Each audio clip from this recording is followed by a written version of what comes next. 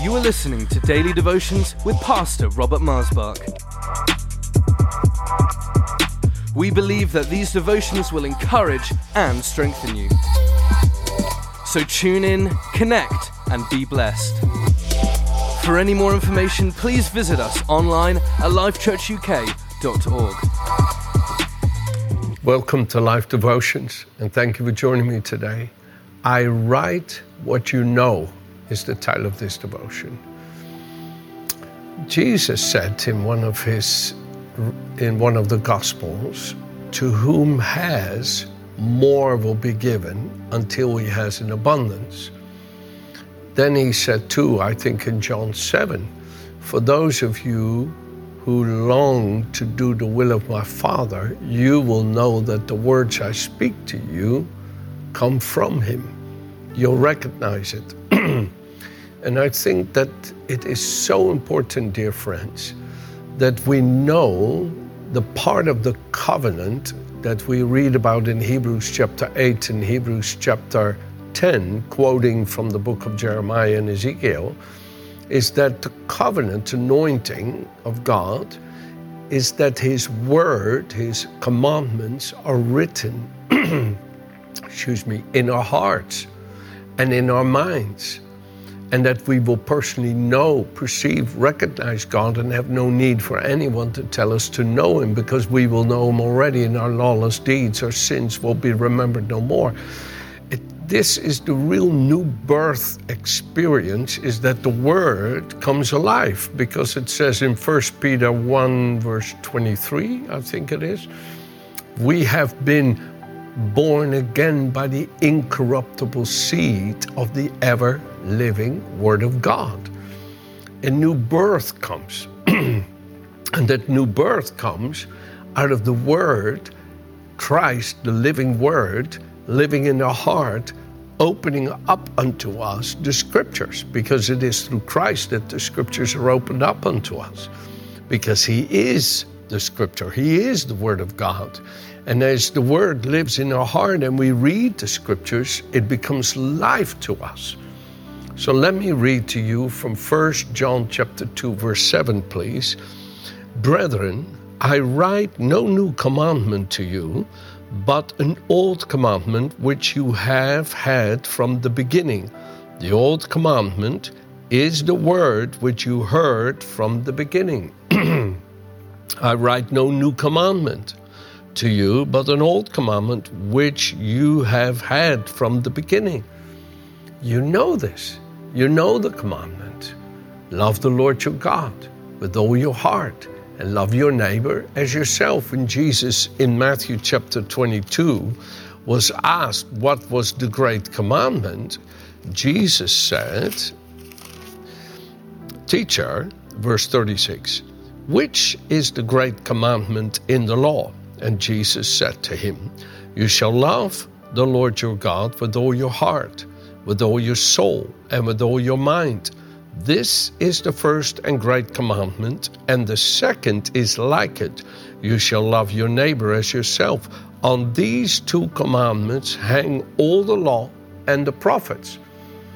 That I find that most phenomenal if you meditate on that thought, that the nature of all prophetic utterance, of all prophetic revelation that brings forth the knowledge of the truth, hangs on this very nature and character, is to love the Lord with all your heart and to love one another with his great love. And Jesus Christ is the one who helps remind us by his indwelling life of what is the commandment of God, and that when you read the Scriptures, it opens up to you. However, every one of us can have the conflicting mindsets of the natural nature, of the carnal nature. As it says in Galatians 5:20, that the flesh strives against the spirit and the spirit against the flesh, and these two are contrary to one another. The natural nature, as Paul would say in Romans 7, contradicts the law of God, where the spirit nature obeys the law of God, and we have to choose. Am I going to live to please myself and spiritually die? Or am I going to spiritually live and follow God? And you make a choice within yourself. Now, that choice can be for a season as the Scripture becomes like a mirror to us, as it says in 2 Corinthians 3:17 and 18. It can become something that constantly is arguing with you. This is the way, follow it. That's not the way, don't follow it. And where the calling voice comes to you, where God holds up the mirror to you and begins to hold you accountable and provide you a way of escape, or provide you a spirit of deliverance, which is the nature of the Lord Jesus. And I find it very powerful, friends, when I think about this. Romans chapter 2, verse 4 in the Passion Translation has this verse that I love. You know, it's the goodness and long-sufferance of God that leads to repentance, the King James would say. Listen to it in the Passion Translation, Romans 2, verse 4.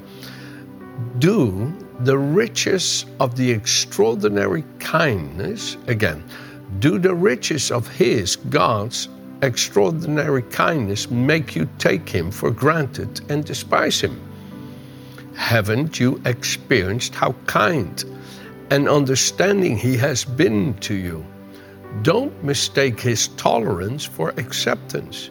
Do you realize that all the wealth of His extravagant kindness is meant to melt your heart and lead you into repentance? When God shows mercy to us, right, it doesn't mean that He agrees with the way we've been, but He provides a way of escape. He provides His mercy and grace as a way of escape.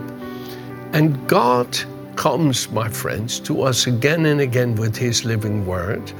And I understand that when you get pricked by the word, that it convicts you and you feel bad about a certain area, you can see the difference in response. When you've been humbling yourself before the Lord, you go, yes, Lord, yes, Lord, yes, I know I need to change this. I know, help me, Lord, help me, Lord. I'm trying, but I keep failing. Help me. That's Romans chapter 7. That is actually a very important stage to go through in your spiritual growth, that you realize what I should do, I don't. What I should not do, I do. O wretched man am I, Romans 7. That you realize I don't have the ability within my own nature to walk holy before God and to be righteous in His sight. I need a Savior. I need Christ to come and dwell me by His Spirit to enable me with His nature to be well-pleasing to God. And that is an important spiritual growth to come to. It develops a certain nature of humility, Christ's humility in you, a dependence upon Him, a reliance upon Him, a trust, dependence, trust in Him to enable you to be well-pleasing to God. He works the willingness and ability, Philippians 1 verse 6 says. And so I write to you what you know is what I'm talking about. And it's interesting that you know I should do it, but you don't do it. Jesus said it's not only those who hear my words, but who do them that will be like a wise man who builds his house upon the rock. It's not always hearing and never coming to the knowledge of the truth Paul warns against, but that we have the action. Jesus was shown to be the Son of God, not only in the action of doing what God had spoken, but in the very nature in which that action was. It's not just that we cross every T and dot every I, that we show righteousness. It's the spirit by which we do it. The spirit by which Jesus offered Himself in obedience to that which was written about Him was so sweet to the Father. It was like perfume, Ephesians 5 verse 2 says. It was a sweet fragrance, a well-pleasing sacrifice that wholly and completely satisfied the law of God. Therefore, he can now impart that very nature into you and me, that we become who we are by his grace. Now, when the Spirit, when the Word, when God begins to bring back to us, this is really where I want to go in this teaching today. When the Word of God comes back to us again and back to us again about what we already know but aren't doing, I have found the Lord very forbearing and long-suffering. Jeremiah, in chapter 3 of his phenomenal book, Lamentations, says in verse 21, "This I recall to mind, therefore I have hope. Because of his mercies, we are not consumed. Great is his faithfulness." That's where we get the song, "Morning by morning, new mercies I see. All I have need of thine hand has provided. Great is thy faithfulness, O God." Phenomenal, beautiful hymn. And dear friends, the Lord comes to us with the Word. Let me give you an example here in the Gospel of Luke. The Gospel of Luke, chapter 10, okay, starting at verse 25. "And behold, a certain lawyer stood up and tested him, Jesus, saying, Teacher, what shall I do to inherit eternal life? And he said to him, What is written in the law? What is your reading of it? So he answered and said, You shall love the Lord your God with all your heart, and with all your soul, and with all your strength, and with all your mind, and your neighbor as yourself." Same thing that Jesus said there in Matthew chapter 22 from verse 36. "And Jesus said to him, You have answered rightly. Do this, and you will live." Right? So he knew what was written. But look, but he, wanting to justify himself, said to Jesus, "Who is my neighbor?" In other words, he knew within himself, I'm not doing it. I know, but I don't do what I know. All of us have this. I have it. We all have it, that there are areas in our lives where we already know the will of our Father, but we're not yet doing it. Where we know it's not the will of our Father that we do certain things, but we do it. And we all can have that conviction laboring in us.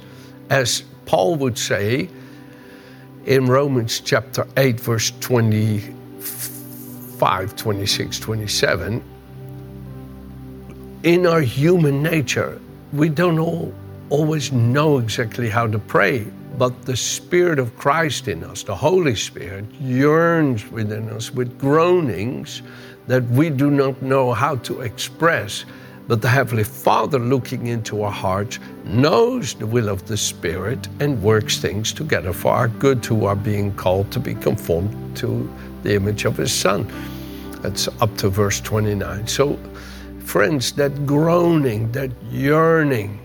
Now, I have come to love that groaning and yearning, but when you haven't grown spiritually, it may be almost depressive. It may be like, I don't know, I feel so unhappy. I don't feel I'm achieving. I don't feel our life is so empty. And that is the groaning and yearning for you to begin to enter into the doing of the will of the Father. And in the doing is the joy. In the doing is the excitement.